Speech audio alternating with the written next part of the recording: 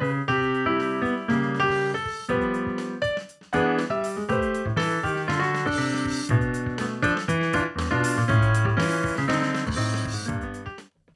Nikki. Hey, Selena. And hello, everyone. And welcome to Sweet Tea and TV. Hey, y'all. The podcast where the minute we hit record, someone outside of my neighborhood decides it's time to blow leaves. It doesn't matter what time of year it is. It's spring. There are no leaves. And yet, there's a machine out there going. To be fair, we hadn't pushed the button yet. My finger was hovering on the button. So how could they have known, really? Close enough. That's how tuned in with your neighbors you are. I was thinking it was more like you bring your luck together with my luck, start a podcast, and we just sit back and watch the fireworks happen, y'all. Yeah, what could happen? Fire something. That's right. Everything could happen. Anything could happen. I don't know. Anyways, well, it's been a while since we've been here together again. I know I say it all the time. You all don't know, but I feel it in the room. It has to be addressed. And actually, we haven't really been together since the coronation. That's true. Of the king, King Charles. Feels weird still.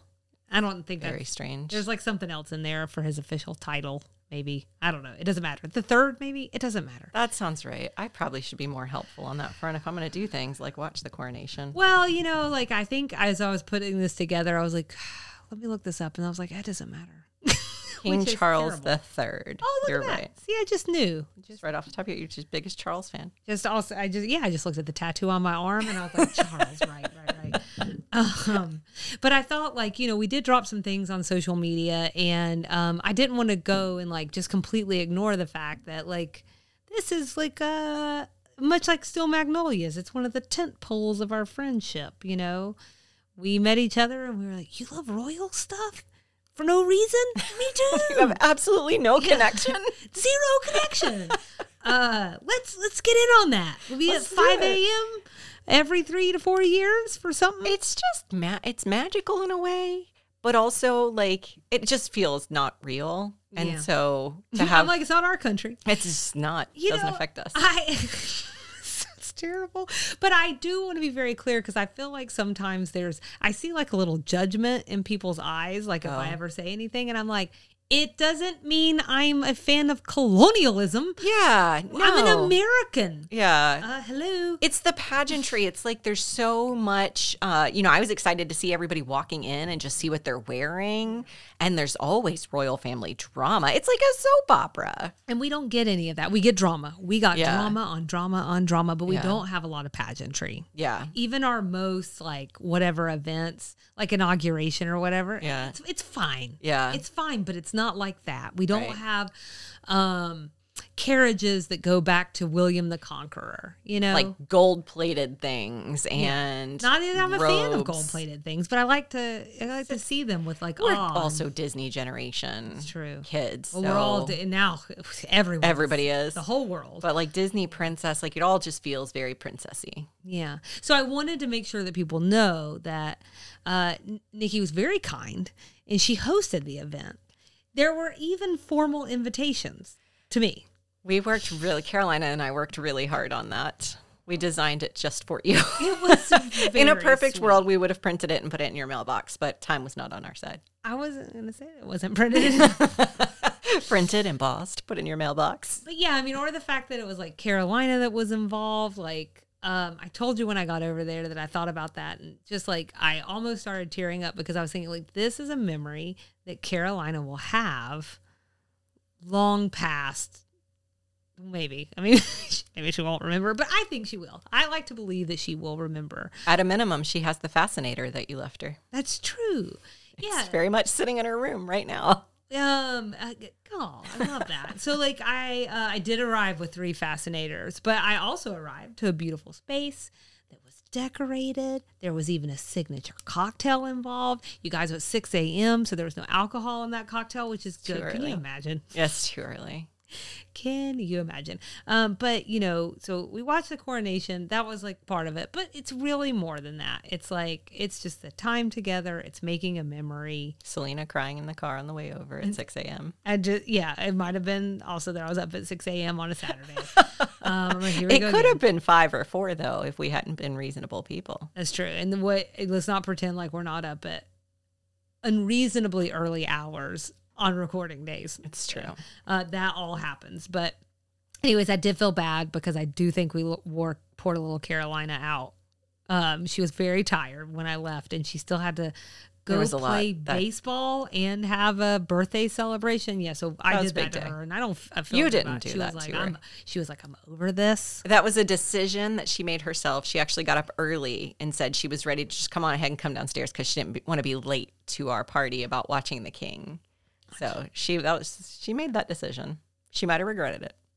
We might not see her at Will and Kate's coronation. That's right. She was very sweet.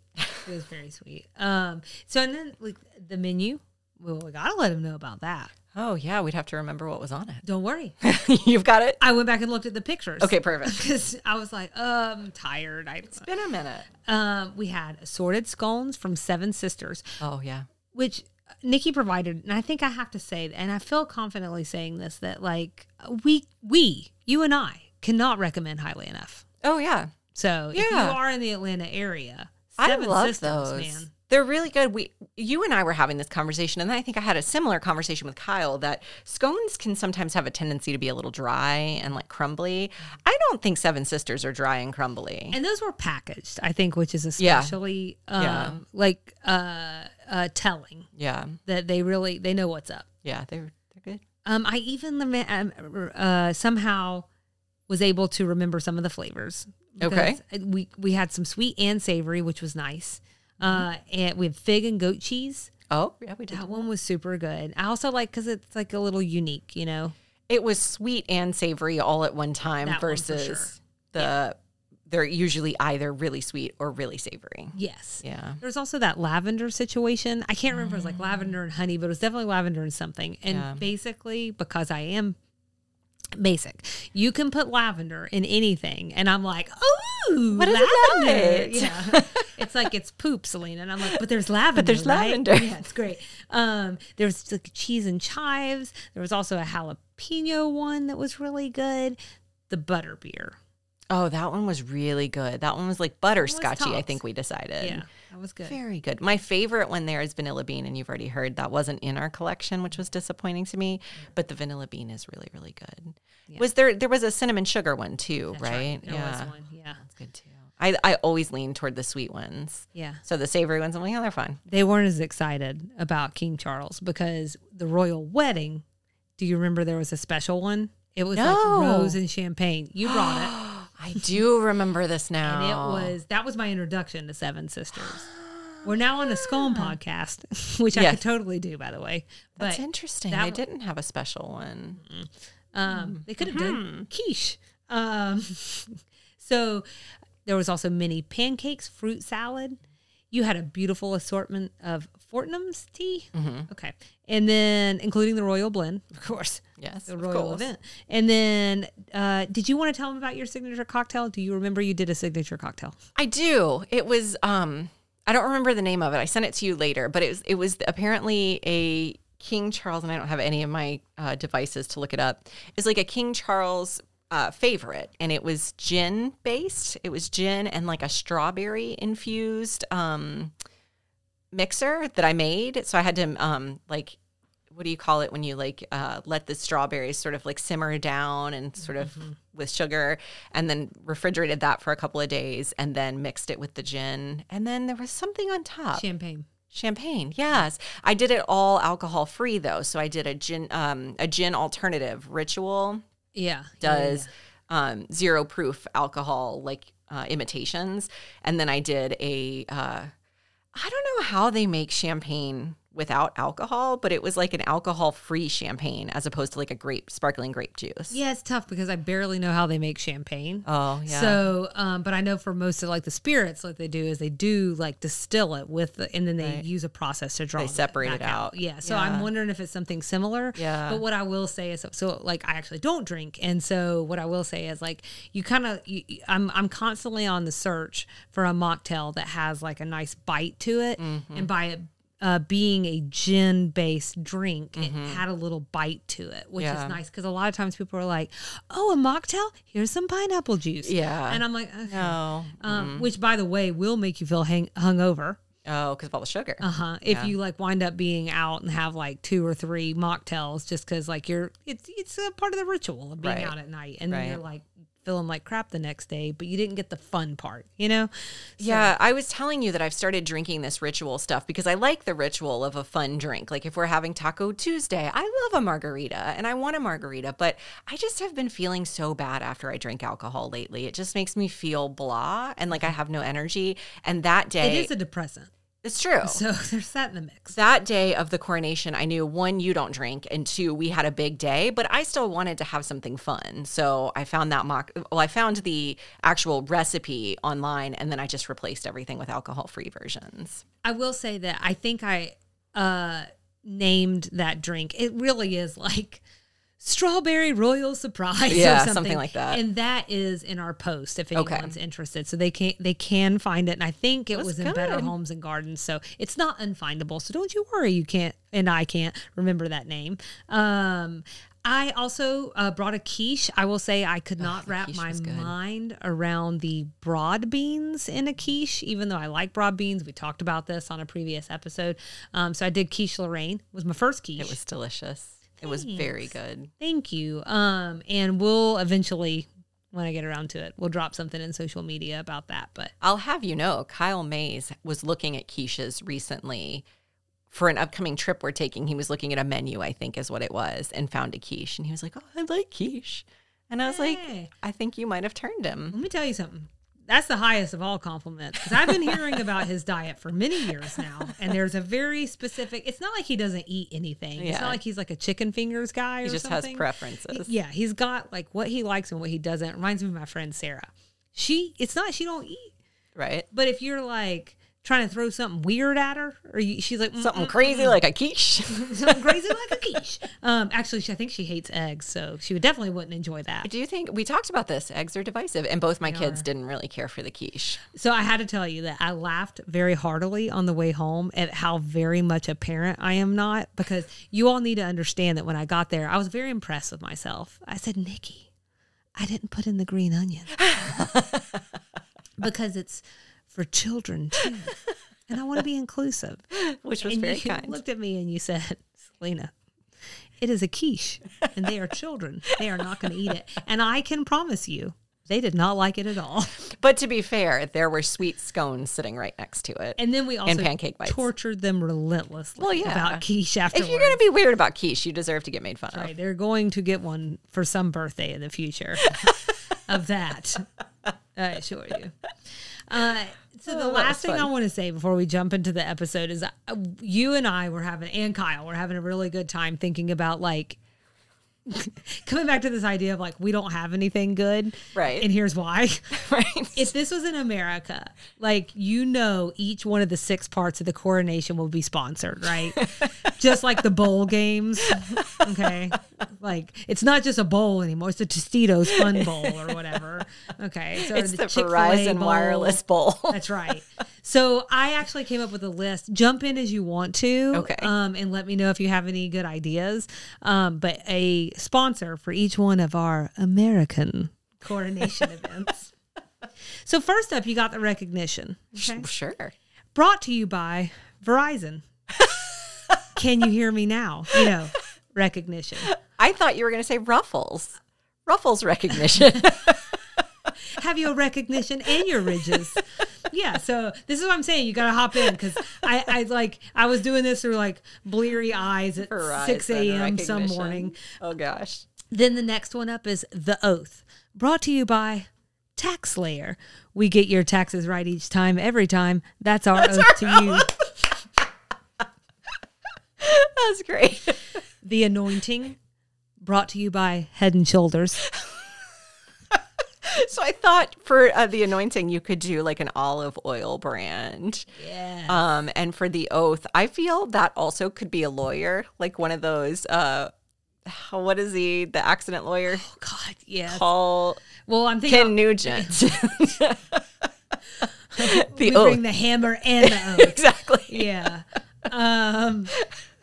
The Investiture is the next one, brought to you by J.P. Morgan Chase. The Enthronement, brought to you. If you don't say that toilet maker, I'm gonna cry. Oh, what is was it the too? crapper? Yeah, brought to you by the crapper. Yeah. The crapper family of toilets. Okay, well, maybe this one will please you, though. Okay. And I guess it would be, what's the one that's like really recognizable now? Toilets. Coles or something? Oh, Cole. Yeah, Cole or American Standard. Yeah. So Doesn't have the same ring as lots the of crapper. options. It doesn't have, there's no one can beat the crapper. No one can And be the that's crapper known. family of toilets. So this is not as good as that, but I was thinking The Enthronement, brought to you by Lazy Boy. Oh, I like that. So there's still I do like seating. that. Yeah. And you need a lazy boy to sit through that entire coronation. Yes. And then there's the homage. Homage? I don't know. I think they do say homage, and we say homage. Okay. I don't ever know because I can't. I would have just said can't pronounce homage. things. Homage, yes. Maybe But I don't know if that's the right word. No, I think you're right, and I just gave two incorrect pronunciations. That just means there's flexibility. The helmiage. Anyways, so, and that is brought to you by Ancestry.com. Oh, I Because when I thought looked it up, it had very much to do with like the people around you. So I know it was tough. you were going to say the Hellmans homage. That sounds delicious. Sounds great. As a Mayo fan. Or we're in the South. If it was a Southern one. Yeah, right. Dukes. Right. Brought Oh, to you sure. by Dukes. Yeah. Fair enough. So there you go, guys. If we had the coronation here. We had way too much fun imagining the coronation being sponsored. But we didn't come up with any of those good ones. What we're trying to say is that if we brought it here to America, we could both really incentivize it Yeah. and cheapen it. And I really feel like this is our call to action for the president in case whoever the next president is wants to call on us to do the inauguration. I think there are also stages of the inauguration, and I would be happy to make money off of that. Absolutely. I'm American. Let's I'm monetize. happy It's the American dream. Yeah, I'm Let's happy to make monetize money it. anytime. I mean, except for here. I mean, we'd be happy to make money here. Would love it. Also, this is a good time to say thank you, Patreons. Yes. And we do love you. We think about you often. With great affection. Every time Sometimes you're the only things we're getting up for. Every time we upgrade an account, like our headliner account, we thank the Patreons because they make that possible. Absolutely. 100%. So thank you. Thank you very much. And also thank you, JP Morgan Chase. Just in case that works out for us. Who knows? And let's get into the Lipton Sweet Tea and TV episode for the week. Hey, we can do it. I can make all kinds of things work. I do sometimes fantasize a little bit what our first sponsorship will be like. Is it illegal to, probably. We probably can't make up a sponsor for every episode that's not truly sponsoring us. You know, Casey said we should just start doing that. What if we do that? It's so funny. He was like, and I was like, I don't think, and he was like, who's going to get mad that you're plugging it? And I was like, that's Unless they okay. disagree with our content. Like, absolutely. I was going to say a brand, but I'm not going to. Good job. Look at you. Good job. I'm adulting. Yes, we're high-fiving across the table. Don't ruin it before we have it. You know what I'm saying? Ruin it after we got it. After we got it. Okay, fair enough. So, speaking of ruining things. Well done. Well done. I'm just going to knock the mic off the mic stand But now. that's if you think Julia ruined things. Or better, I think better. she jazzed them up a little bit. Oh, there you go. Yeah. Well, I didn't say Julia ruined anything. Oh, fair enough. All right. So we are at Designing Women, Season 4, Episode 19. This episode is called Payne Grows Up. IMDb's description is, Julia learns that her son Payne is graduating early from college and getting married to his pregnant girlfriend the next day. At the wedding, Julia gets drunk, performs an outrageous rendition of Sweet Georgia Brown, and wakes up the next morning in the same room as Payne's 22-year-old roommate, Scott. This one aired February 19th, 1990. We're calling it Julia the Dangerous Woman. It was written by Pam Norris and directed by David Traynor. So let's jump into general reactions, stray observations. Yeah, I mean, all of my reactions are Julia based because the episode is, Julia based. Julia base. Give me a little Julia base. Delicious. So like I don't know, I just really felt for her in this one. Okay. She finds out very unceremoniously that these big changes are happening to her baby. I think it's probably even more.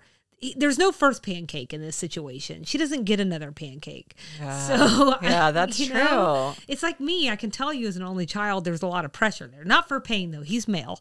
So, but like the way he tells her, like I know it has to be phone because he's in another. But like during the day. Yeah. It's not a during the evening work conversation. day. Has he lost his mind? And just on the fly.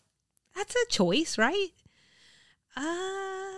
I also, I guess that's true. Yeah, so like I was trying to remember. Show, right? We need the ladies there, but let's just take it to reality for a minute. Yeah, that's a crappy thing to do to somebody. It took me a second to remember why she found out so last minute that he's graduating. So that was me processing. Oh, that's right. There was an explanation for that. It was early credits or something. Early, of course.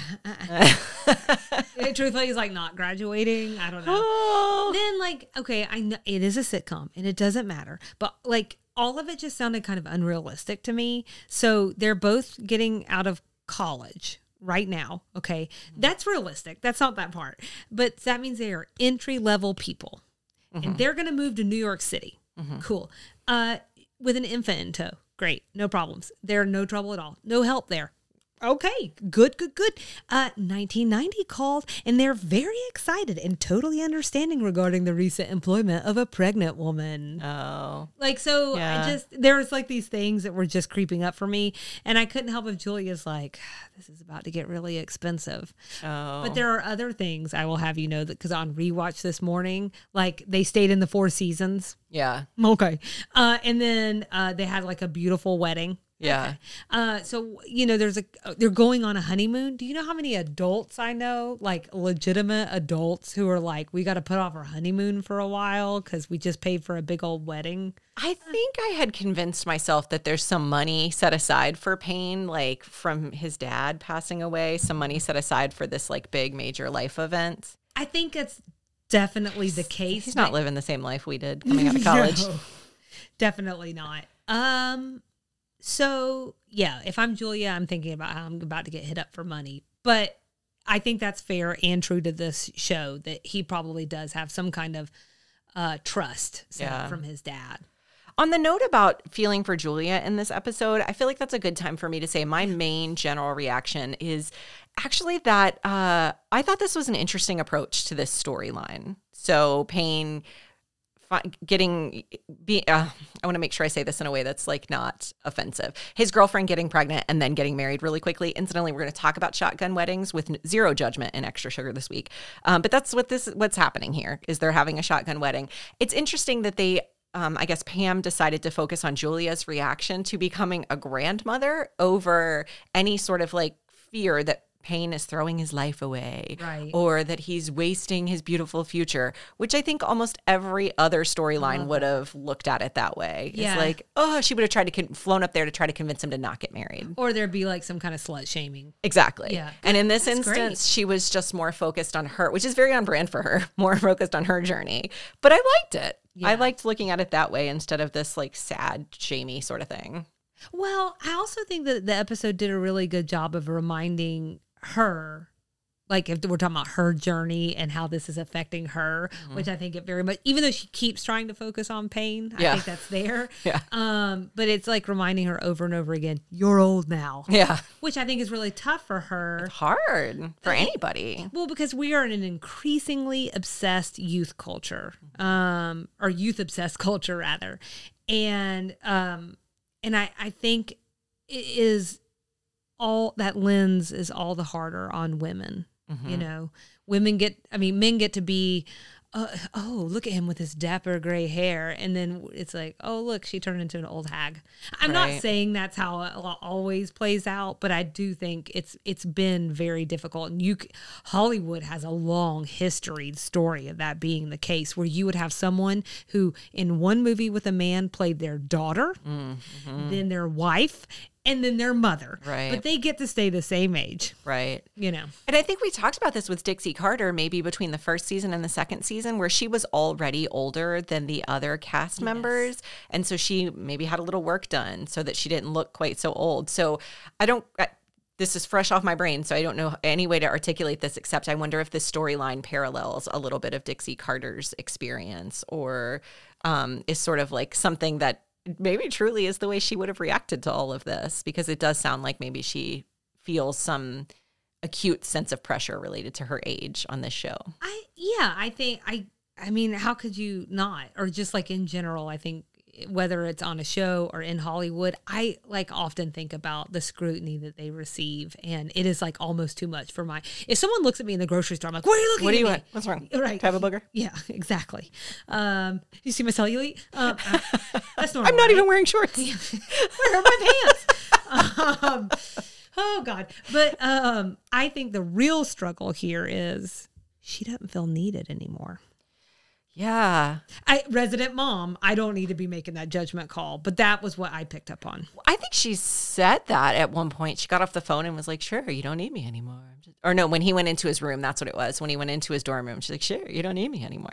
I have no idea how I'm going to react when that day comes. I really don't know. But I think most moms go through some version of that as their kids grow up and out. Some moms really love it after a few days. Other moms, I think, struggle with it more. I don't know. Yeah, right. We're all humans and all react differently in situations, and not everyone is going to react the same way. But I think most of the moms I've known have at least had like a ping of like, you spend so long, 18 to 25 years, depending on what that lifespan or that like education span and things like that look like. 18 to 25 years is a long time. And then just have them leave. And it feels like it just keeps getting longer. And they just go, yeah, it's true. They're on your insurance till 25. Till they turn 26, actually. Yeah. So that's a long time. It's like a quarter of your life in a way. So it's a chapter, and I think it's like every chapter in life you go through, I imagine, some emotional struggle. So I don't think too hard on that because I'll start crying. But okay, let's not do that then. I'm sure a lot of moms do. They do struggle with that. Yeah. Poor Julia. Did you have other general reactions? I think, you know what? They're under general reactions, but everything feels so stray. I thought... That's the name of the game. Charlie and resident non-mom, maybe you can relate to this. Charlene's assumption about Suzanne wanting to have kids, I felt like was really relatable. And then as was Suzanne's reaction. It's really funny that you say that because on rewatch, I was like, I wonder if Nikki's going to ask me how that hit me. Because Suzanne's like, I'm sorry. She's like, what are you talking about? Charlene says, and you haven't even started yet. Right. Haven't started what? Yeah. Yeah. I think that reaction is about right. Maybe not that I assure you I would do it with no muss and no fuss, which was funny. And I think true to Suzanne, for me, I'm like, I would do it with all the muss and the fuss. It would be very messy, quite terrible. I think Suzanne's also would be. Yeah. I think we'd all be on a very messy journey with Suzanne having a baby. Well, in that I see you, Suzanne. I see you. Oh, God bless her. I just thought that was really funny. It was. So did you have more generals? Just one is that we've talked before, and I think recently, but about feeling empathetically embarrassed for characters on TV and in movies. And I definitely had that, like, baby carrying the watermelon and Dirty Dancing feeling with Julia in this one. Oh, when she was doing Sweet Georgia Brown? Yeah, kind of. Oh. Just because I think that is so out of character for her. I think if it had been anyone else, I wouldn't have, but she is so always composed and, you know, and just, she does have her rants or whatever, but she's just we've talked a lot. Even in her rants, she's really articulate and in control. Yes. And this just seemed very off base from that. I did not think about it that way because I was so busy laughing at her. Oh, she's so extra. She's just having the time of her life. She was having a really good time. Oh, man. Strays? So I have a guest star alert. When they're in the hallway at the dorms and Julia says something about the car alarm under her breath, it turns out it's Payne's friend's car alarm. Mm-hmm. Well, that character is played by Larry Cox, and he played a named character in Friends, which feels like a really big deal. His name was Arthur. He was in season 6, episode 16. It was an alternate reality plot line, the one that could have been. Okay. And I should have written down more about that episode, sorry. But he was an actual like character in Friends. Oh, well, that's interesting. I thought you were going to tell me the car alarm was Kit from the show Knight Rider or something. That is a reference I am unlikely to have pulled out of my hat. Yeah, I don't even know how that came about. I'm way too young to know about Knight Rider. Oh, yeah, no, for sure. I was trying to look up the plot of this episode real quick in case. So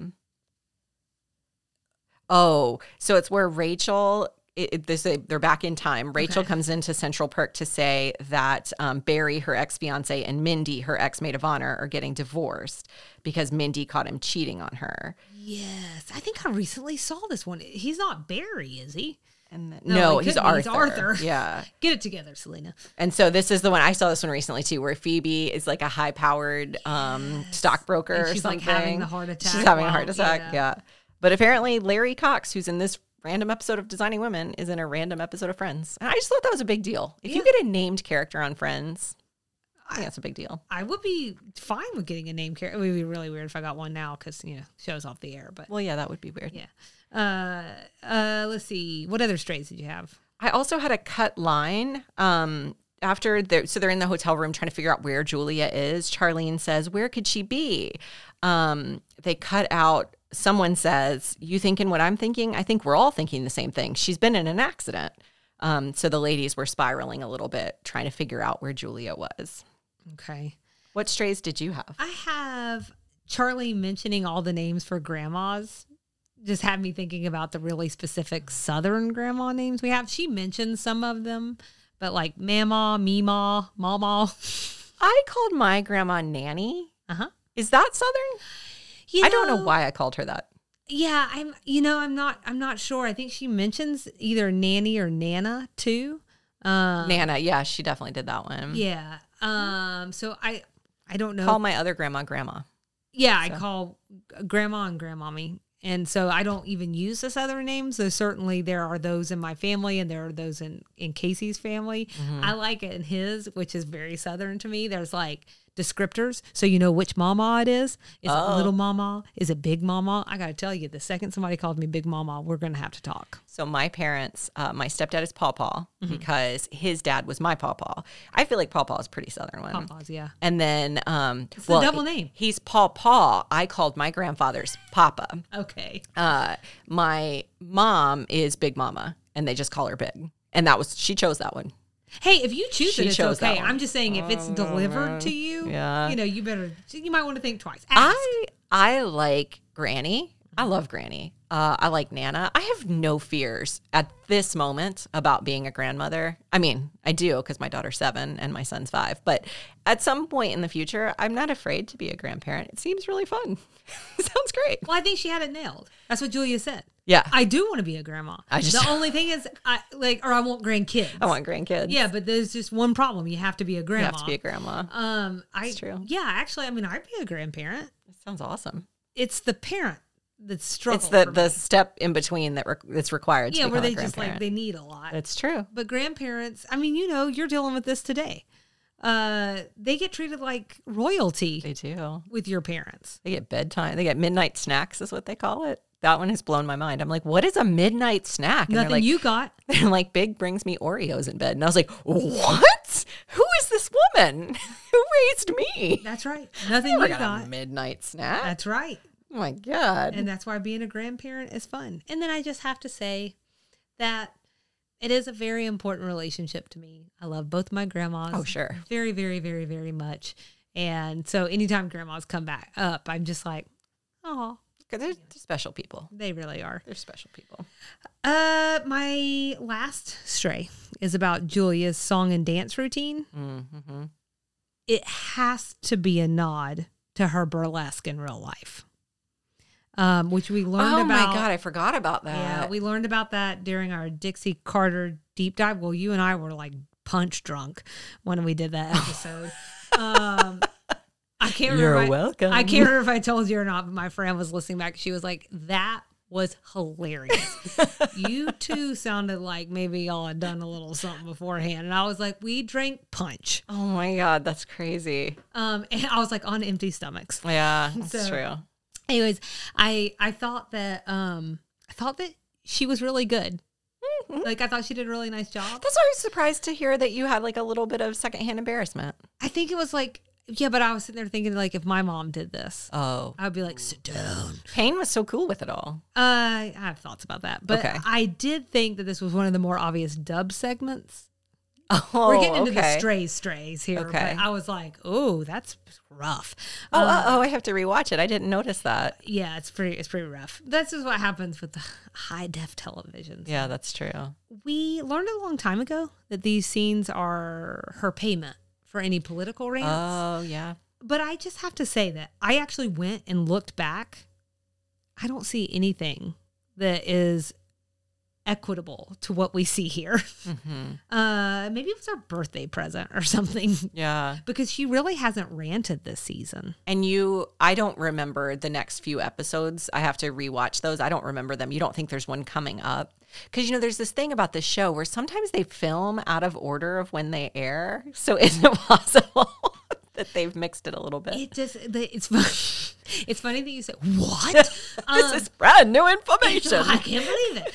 It's funny that you say that because, I'm thinking about the future episodes. I mean, they're just not really that. They're not like that. Season isn't that political. Yeah, I guess that's true. There are important issues that are raised, but I don't know that I would say they're politically divisive, Maybe it was her birthday. Now I have to look that up. Let's see. It won't matter. She's a May baby, May 25th. Oh, not the right side of May, but you can't be perfect, No. I feel comfortable saying that because there are other people that you love. Other early Mays. Yeah.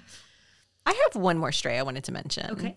The manners in this episode were really on point. So first we had Julia introducing Payne to Scott and Scott to Payne when they found her in the room. It was almost like it was on autopilot. Yep. I feel like that was her Southern showing through. Yeah.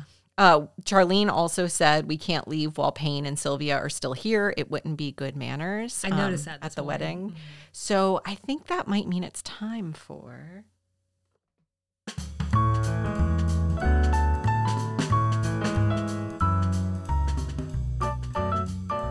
Welcome to your manners moment with Mrs. Mays. And I really had all intentions of updating that to make it sound better, but I ran out of time. So you mean your voice? Yes. I kind of love it. Like the fact that it's muffled makes it better. It's like like a local NPR station. Local. Yeah, like hyper local. My closet local. Yeah, I want to be very clear. Like local NPR, you do a great job. You did fantastic. The only amateurs around are Nikki and I. But there's something about that. I like it. I think okay, good. Because I was going to say it would have to be like a season 5 gift to everybody for me to re-record that because there were steps and things and it was a lot. And I really like the music. I like the music. Spot it's on. Very lovely. So what I thought we would do is talk about some wedding etiquette because, I mean, we got a big wedding in this one. We can't talk about etiquette. Right. So... I think for us, and we were just talking about this with the coronation, like we don't have a lot of fancy events. We're not high society people. We don't have a lot of fancy events. So if you go to a wedding, you and me. I'm sorry, that's what I mean. Okay. Yeah. Okay. I mean, Americans too, just generally, but I guess there are galas and things like that. Sure. But we just don't have a lot of that for us.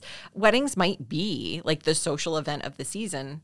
For me, I don't know about. I guess I can't speak on your behalf. For me, they are. Well, except for the Met Gala, but yeah. Right. Okay. So, of course, with formality comes manners and etiquette. So I thought maybe we should cover some of the basics of being a good guest at a wedding. Yeah, let's make me feel bad about all the dumb things I've done in the past. Go on. I don't know, because then I also found a couple tips that surprised me in the sense of like, do we really have to tell people this stuff? So this might make you feel like a great guest that you don't have to be told these things. Oh, okay. Like don't show up drunk and show your tatas. That's not on my list, but good rule of thumb. Or do that. You know what? It's not really my call to make. Good tip. How dare I say? Yeah. How are those again? TIPS. Okay. So here are 5 basic wedding guest rules. Okay. Number 1, RSVP on time.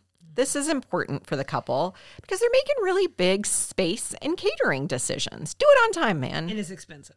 It's expensive, and you pay by the head, and you're paying regardless of whether they show up or not. I think that is a very important one. And I do not think by the way that you shared it that this is the one that surprised you. No. But I think people are terrible at RSVPing. Terrible. Like, you shouldn't have to track someone down. They just like don't come.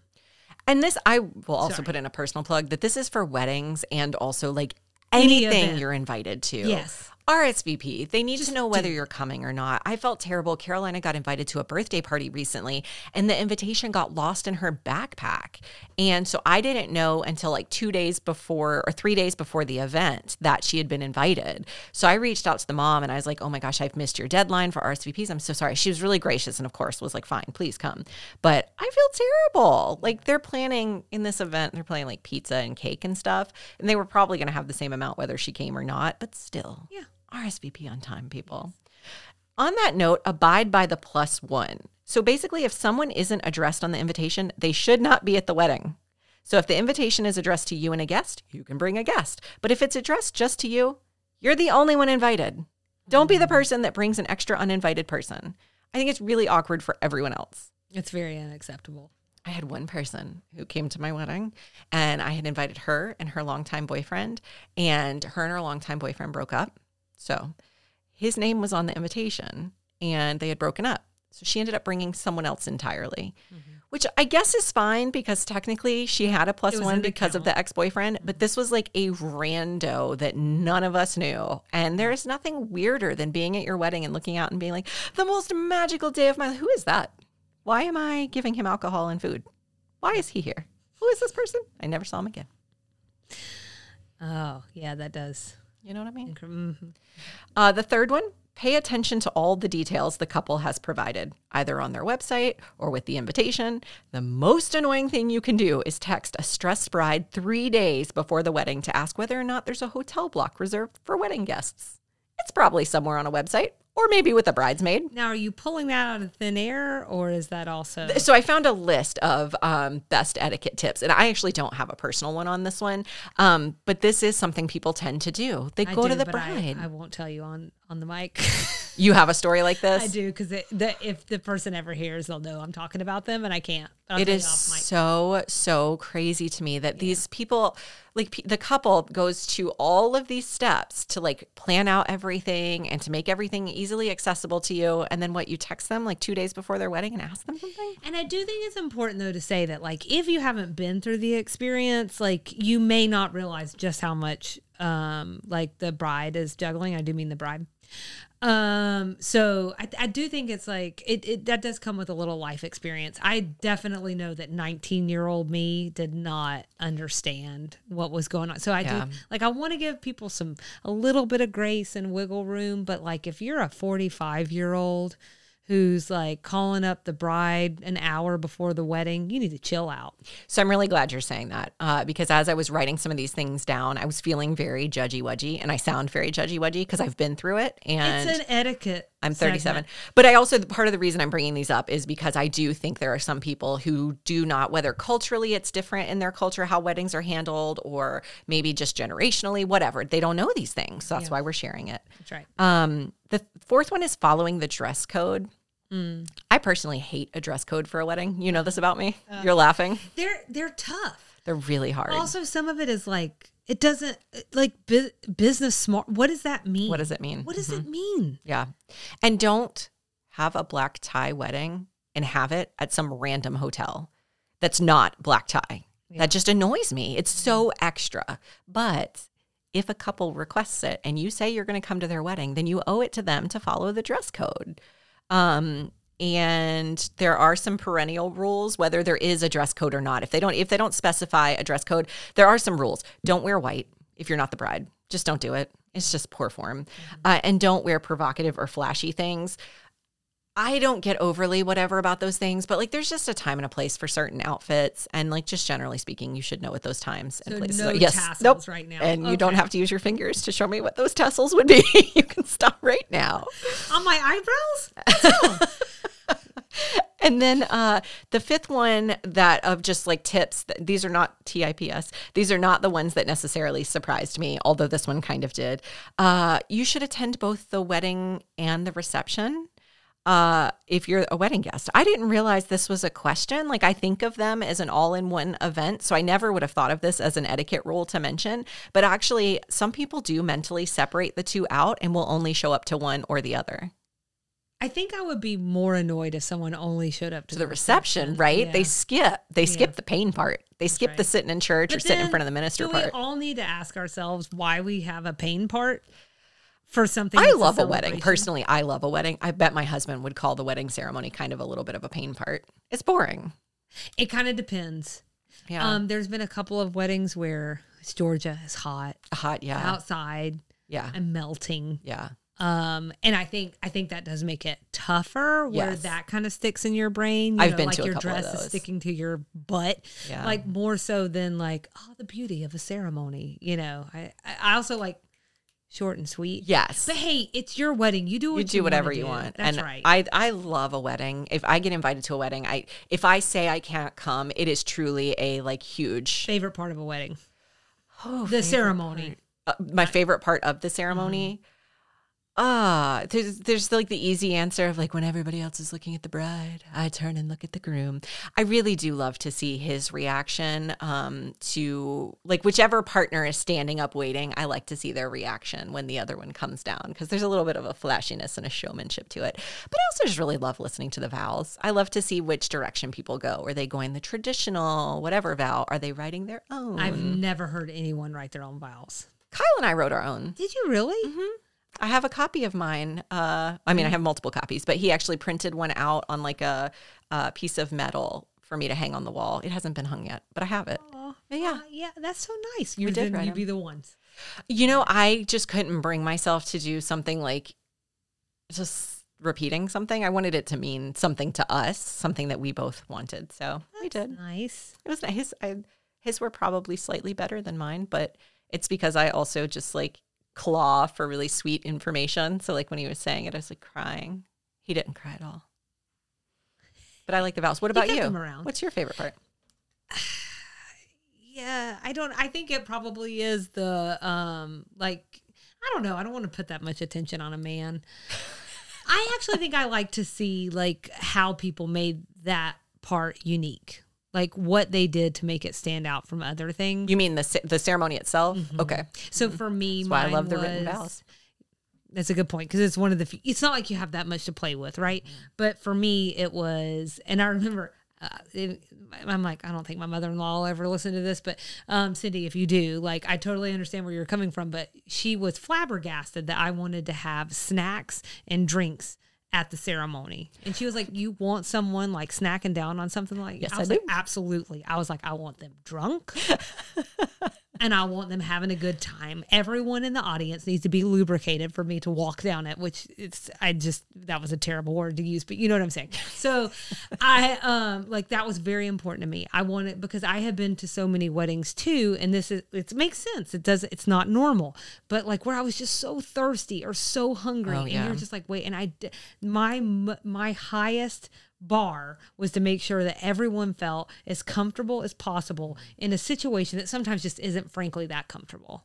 Well, your wedding was kind of the perfect comfort because it was outside. My favorite thing is to be outside. I love to eat outside. I love to hang outside. My wedding was outside. I just love an outdoors wedding. Yours was like cool. So it wasn't like I've been to outdoor weddings where I'm just drenched in sweat. Like one friend had a beautiful wedding in a field, but it was in June in Georgia and I was just drenched. Yeah. So yours was like the perfect time of year, that crisp coolness of the fall. It was a little chilly. I do remember being a little chilly, but I would rather be chilly than hot any day of the week. Mm-hmm. So mine was like Memorial Day weekend in Georgia, and it can go either way. Like right now, we're right almost at Memorial Day, and it's freaking freezing. October could have gone either way. That's true. It could have been 90. I didn't know what was going to happen. That's true. Because like good. I had like cider out there. I had spiked cider out there. I think we had coffee out there. Like I needed people to be comfortable. Also made y'all drive to Dahlonega. Yeah, it was a lovely drive in the fall though. You're so nice about it. Look at her wedding etiquette. I love a wedding. I love a wedding. I just love them. Okay, so back to the segment. I just love weddings. And I'm to the age now where I'm just not getting invited to that many. So now I'm just starting to think about crashing them because I just love weddings. That could be a new era. Yeah. Wedding crasher, Nikki. All right, let's touch on some things that for me were just like, really? We have to tell people these things? Okay. But maybe we really do have to tell people these things. So first of all, don't announce a pregnancy or an engagement of your own at someone else's wedding. Oh, yeah. That counts as stealing their thunder. Sure. This is their day. Yeah. Let them have their day. Right. No, but I'm going to disagree with you. I think that people are pretty selfish, so you probably need to get that out there. You need to share it. Well, maybe this next one, don't steal their photographer. So I was reading that sometimes people hijack the wedding photographer to take their own family photos during the reception. A wedding photographer is not like communal property. Like the couple paid these people a lot of money for them to capture their wedding memories. Why are people the not worst? Your Christmas card picture? They like go in there and they're doing their pregnancy announcement picture. This is what I'm saying. So they're like getting their pictures taken. They're like, we're due. This is what I'm saying. This is what I'm saying. Or like they really are, because I do understand like for older families, more established families, this might be the time to get their teenagers dressed up and looking nice and like taking a family picture, but that's not what the wedding photographer's for. Don't do that. Bring your own photographer. Don't actually. That's also poor etiquette. Just they like put on Christmas sweaters and they're like, let's just get it taken care ridiculous. of. Although with that, I'm like, good multitasking. It's good multitasking. It is. And that's why I feel like if you can do it discreetly away from the couple, feel free. Just don't use their photographer. That's just tacky. So weird. Okay. Third, don't post pictures of the wedding online before the couple does. So again, this goes along with that number one about like not stealing their thunder. Let them do their thing on their own terms. Let them announce it first. At every wedding, I'm going to post a picture of me and Casey, my forever wedding date. Hashtag forever wedding date. And on that note, don't take pictures during the ceremony. Apparently people do that. That's just tacky too. Mm-hmm. Fourth, if the wedding reception introduces you to traditions or food you're not used to, don't remark loudly how weird that is. That's rude just at any event or a dinner or any social engagement, but like especially at a wedding.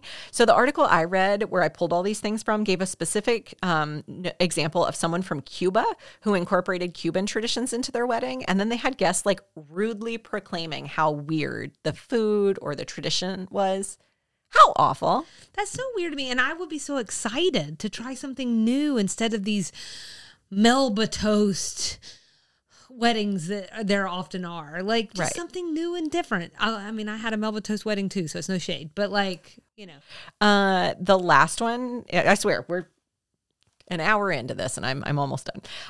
I'm going to reiterate the importance of RSVPing appropriately and showing up if you've said you're going to show up. There just really is nothing worse than the couple having already paid for a meal for you and then you don't show up or that you bring someone else. Mm-hmm. So that one just needs to be repeated as many times as possible. RSVP and stick to your RSVP.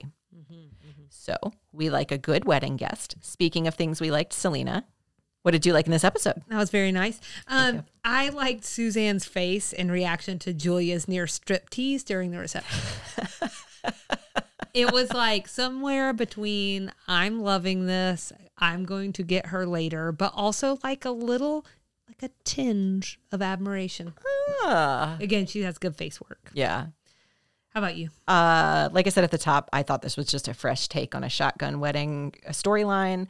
I liked the focus being on the new mother-in-law / grandma-to-be struggle versus that like, hey, you're throwing your life away. I really liked that. And then just the whole idea of Julia having a one-night stand is glorious to me. It's just glorious. I have her walk of shame into the hallway and reaction to Payne coming back into the room. All of that was just really good. So funny. I like Suzanne fighting the house mother. Oh yeah. She's just some frumpy old lady. It's an epic smackdown. And then Julia waltzing out with the bat at the end. There's a runner in there we haven't talked about, but about car alarms. Yeah. And she just goes out there like whilst fighting off what must be a terrible hangover because she's had it. We've heard 3 car alarms now over the course of the episode. She really does not enjoy a car alarm. That's right. That's all I had that I liked. You ready to move on to things you didn't like? Let's do it. So this is, I alluded to earlier, I was going to get around to this, but so I could maybe get on board with this idea that Payne wouldn't have been mortified by his mom running around and singing with the near striptease at his wedding and hanging all over his friend, or them hanging all over each other. Okay, let's not put all that on Julia. But then he says, "You're going to make one sexy grandma." Yeah. What? That was weird. What? Yeah. What? Hold on. What? I will tell you from just about every man I've ever known, okay, they don't even want to think about the word sexy in the same world as their mother. So I just it was like someone who doesn't know someone with a mother wrote that line.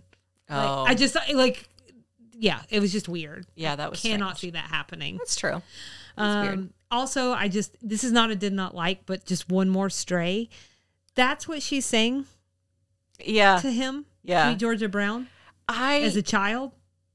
Now I can't right off the top of my head remember the lyrics, but I do remember thinking, what a strange choice. I'm pretty sure Sweet Georgia Brown is supposed to be in reference to a prostitute. So I couldn't 100% confirm that, but that was what everything contextually was telling me, and so it's a little strange.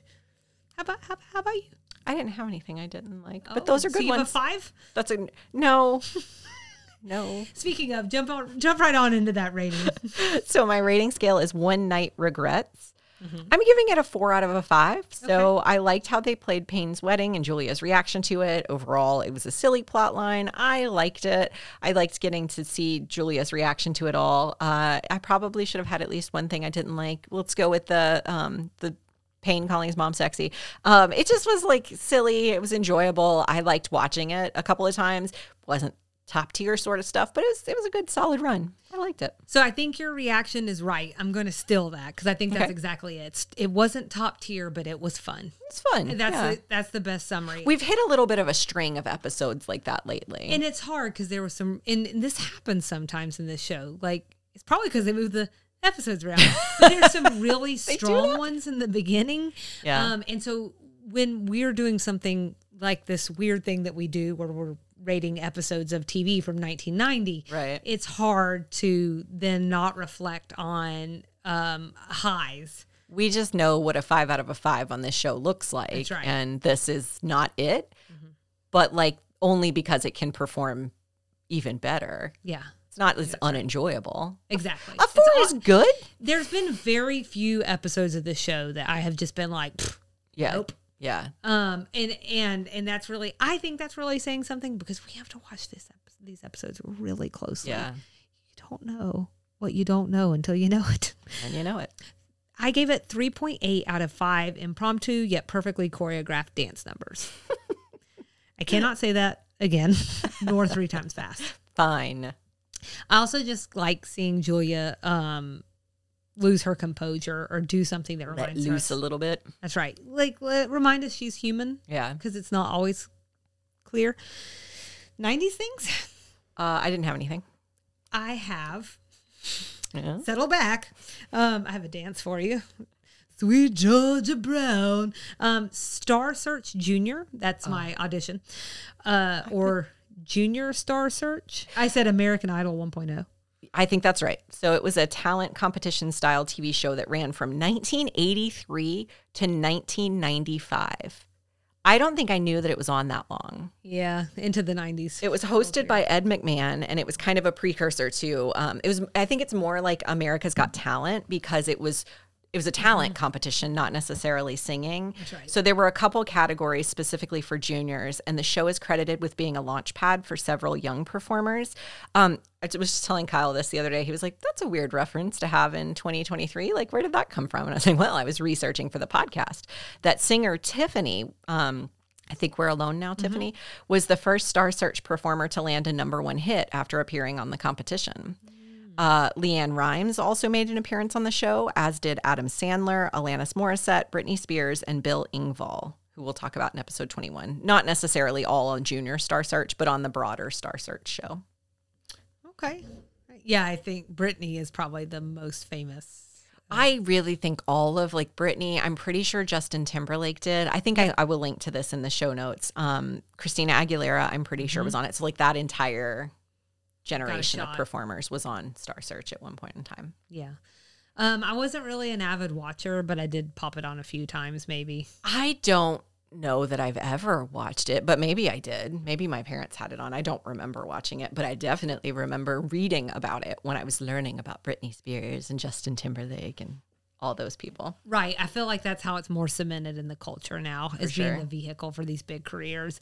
So and now I'm sorry, I can't remember if I said spandex already, but I think I interrupted you. How dare you? Sorry. So, but I think that definitely makes me feel like 90s. Charlene's dress at the wedding was a really big reminder for me that we're headed into that 90s fashion. Peter Pan collar, it's lace. It was over like a dark velvet. I'm almost sure if it wasn't dark velvet, it looked like it was dark velvet. Gosh darn it. I should have opened up my middle school yearbook because I'm pretty sure my 6th grade picture, I am wearing a dress very much like that. Yes, I definitely had a dress that looked similar to that, which is why sometimes do we dress women like little girls on this show? Or why do we dress little girls like old women? Or yes, what is happening? I don't understand. Both ways, either way. Everyone get your Why own. was that a look just in general, I think is the problem we have here, that dress that they were wearing. It feels like, it's good because you can catch the food. It's a little bit of a bib. There's some movement in it so you can dance around. I do remember feeling beautiful in it. Yeah. Which is a funny thing to think about now. But I do remember feeling like I looked really beautiful. I'm sure you were. Like I said, you don't know what you don't know until you know it. And there's nothing like 35 years of time to be like, was that the best decision? So. Not sure. The bride had a very oversized bow on, which I keep seeing again in recent years. I love a bow. That also rings young to me because you see little girls in big floppy bows. Yeah. In Southern. So you were wasted. It's not like you heaved. Both of these felt like very 90s things to say. Southern things? The only Southern thing I had was Julia snapping green beans on the couch. Same. References we need to talk about. So, well, you're whittling your list now. No, well, I had Noriega all holed up in that embassy, yep. And I spent a really long time going down a rabbit hole, and then I went back to the blog post and saw that you had already linked an article. Don't you at least just want to talk about the songs? Because I think the bottom line is, yes, this is the thing that happened. Exactly what she said, which is, they started blasting rock music. They being the military, were blasting loud music at him at deafening volumes around the clock. It happened for a really long time. Because they couldn't enter the building he had diplomatic immunity being in an embassy location. Yes. So they reverted to blasting the rock music. Right. Which I think, so apparently I do want to just tack on real quickly because I think the music is actually the more interesting part of all of this. Fantastic. But people are creative. Many people were not pleased with this musical approach. I think it's better than doing something you're not supposed to do, which is invading an embassy, or doing something violent. The president, what I read was that the president thought it was undignified. That's right. I'm like, okay. Death is more dignified. So some of these songs, do you have any of them written down? Welcome to the Jungle by Guns N' Roses. Wanted Dead or Alive by Bon Jovi. I just pulled a sticker, one of my children's stickers, off of the back of my shirt. This sounds I've right. just been walking around with that on. Welcome to the Jungle, Wanted Dead or Alive by Bon Jovi. The End by The Doors. They also rickrolled him playing Never Gonna Give You Up by Rick Astley. That was my favorite. Yeah. Those are the ones I had. Okay. They also played Give It Up by Casey and the Sunshine Band. No Mr. Nice Guy by Alice Cooper. Paranoid by Black Sabbath. I mean, it was really kind of something. jammed, right? Right. Panama by Van Halen. So they, some of these songs came about because they put a call out to troops to make requests. And so that's how some of these Wanted Dead or Alive sort of themed things came about. That's the part that made me laugh the hardest. I see. Danger Zone. Kenny yes. Loggins. Yes. Sorry if I'm saying when you said. I tried to remember them all. Refugee. Did you say that one? By Tom Petty. And then I Fought the Law. And yep, that's a good one. I think that might have been the one right before they actually got him was I Fought the Law. Oh, okay. One part that was a little misty to me. So it happened in December of 1989. he surrendered in early January. What I read was that they actually stopped the music pretty quickly because the president thought it was so undignified. So it didn't seem like it lasted all that long. Right. He was holed up for a while. Might be some holes in the story since because I think you were probably reading the same like retrospectives. I think I was. That's how it all came about. As NPR. I was like, she's already looked into this. Yeah. Yeah. I thought I was just going to come in and blow your mind. I also had tear sheets. This comes up a couple of times. Yeah. Suzanne said it after having breakfast with Tinka Ford, and then I was watching an episode this morning, and what I can't remember now if it's one of the ones we're going to talk about today, but tear sheets has come up a couple of times this season. Apparently, this is like a one-pager or a flyer that has a small picture of the item and other details like colors and price. Did you know what that was? I had to look it up. Yeah. Yeah. I think it's just a nice little example of small, accurate interior design details that they work into the show. Like, no, really, these are interior designers. I feel like and this will come up in some future episodes, but there are some things that they're doing that I'm like, wow, the level of detail here is really impressive. It's like, we can't get them off the sugar baker set, and we don't give them enough money to make some of the sets look nice. So we're going to put every effort that we can into every small detail that they will actually give us money for. And I do think that is something. So. Yeah. And we talked when we did the Annie Pot segment, we talked about her sister in real life was an interior designer and how maybe that played into the show. I do wonder what that feedback loop looks like. Like if Annie Potts really had a lot of input into the script. Right. Or if they really, I mean, a tear sheet is not like mind-breaking stuff. I just didn't know what it was. Yeah. Could also be generational. Like maybe tear sheets aren't a thing anymore. I think they are. I think they're just digital now. Or mood boards. Or something like that. Yes. Actually, that's exactly what they said was mood boards. Okay. Payne uses the phrase terra incognita. Did you know what that was? You tell me. It's a cartographer's term for regions that haven't been mapped or documented. And he says, terra incognita, mom, no women allowed. Anyways, I just didn't know what it was, so I looked it up. It felt like a military term to me. Yes, I think that's right. I guess it's a cartographer's term, but you know what? I bet you that there are some cartographers in the military. Or that the military took their term. And then I also had Sweet Georgia Brown. Only to say that it is kind of a Southern reference too. So it's composed in 1925 by Ben Burney and Maceo Pinkard with lyrics by Kenneth Casey. The name is connected to Georgia because apparently one of the guys who was involved in making it ran into a longtime member of the Georgia State House of Representatives, Dr. George Thaddeus Brown. That's such a 1900s name. Isn't it? Who spoke of his daughter, Georgia Brown. And apparently when she was born, the Georgia General Assembly had issued a declaration that she was to be named Georgia after the state. And it's referenced directly in the song with Georgia claimed her, Georgia named her. And I just wanted to say that, so they took that and they were like, cool, cool, cool. And then they made it about a sex worker. I was just sitting, if you saw that look on my face, our notes were reading almost exactly the same. And I was trying to square that with what you had said earlier about it being about a sex worker. And then I was trying to remember what I knew about it. Again, I want to say that I never directly, but it just it feels everything like about it, some of Julia's movements during the dance, all of that.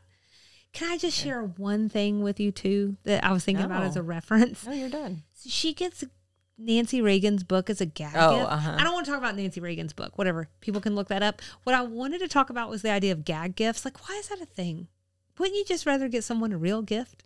If you're going to spend money on something, make it something they're going to like. What are they going to do with a gag gift? Okay. That's true. That's all. What did you have? I had one more reference, Danny Boy. That's what Charlene said she was surprised Julia didn't sing. It's an English song that was written in 1913. The important part is my touchstone to the song is Schitt's Creek. When Moira Rose sings it at a funeral. Yeah. Apparently the song is about a mother sending her son off to war. So it's really sad. Yeah. So I guess it gets played at funerals. I'm not sure why Charlene would have thought it would have been played at a wedding, but maybe because Julia's sad about losing her son. Maybe because who would sing their son, Sweet Georgia Brown? Yeah. There's so many. It's true. There's so many. It's true. All right. So next episode, season 4, episode 20, Tornado Watch. We'd love everyone to follow along with us and engage. Instagram and Facebook at Sweet Tea and TV, TikTok at Sweet Tea TV Pod. YouTube at Sweet Tea TV 7371. This is my first time reading that. Or just Sweet Tea. Just Sweet Tea and TV. TV, yeah. Our email address is sweetteatvpod@gmail.com. I should rehearse this more and maybe it would be a little more seamless. Oh, I like it. And our website is www.sweetteatv.com. On that website, you can find our show notes where we put all of our references. You can also find other ways to support the show from the Support Us page. Come back Thursday. We're going to have an extra sugar about shotgun weddings. Did that sound like a shotgun? Like identical. Like I know what a shotgun sounds like. You know what that means? What does it mean, Selena? It means we'll see you around the bend.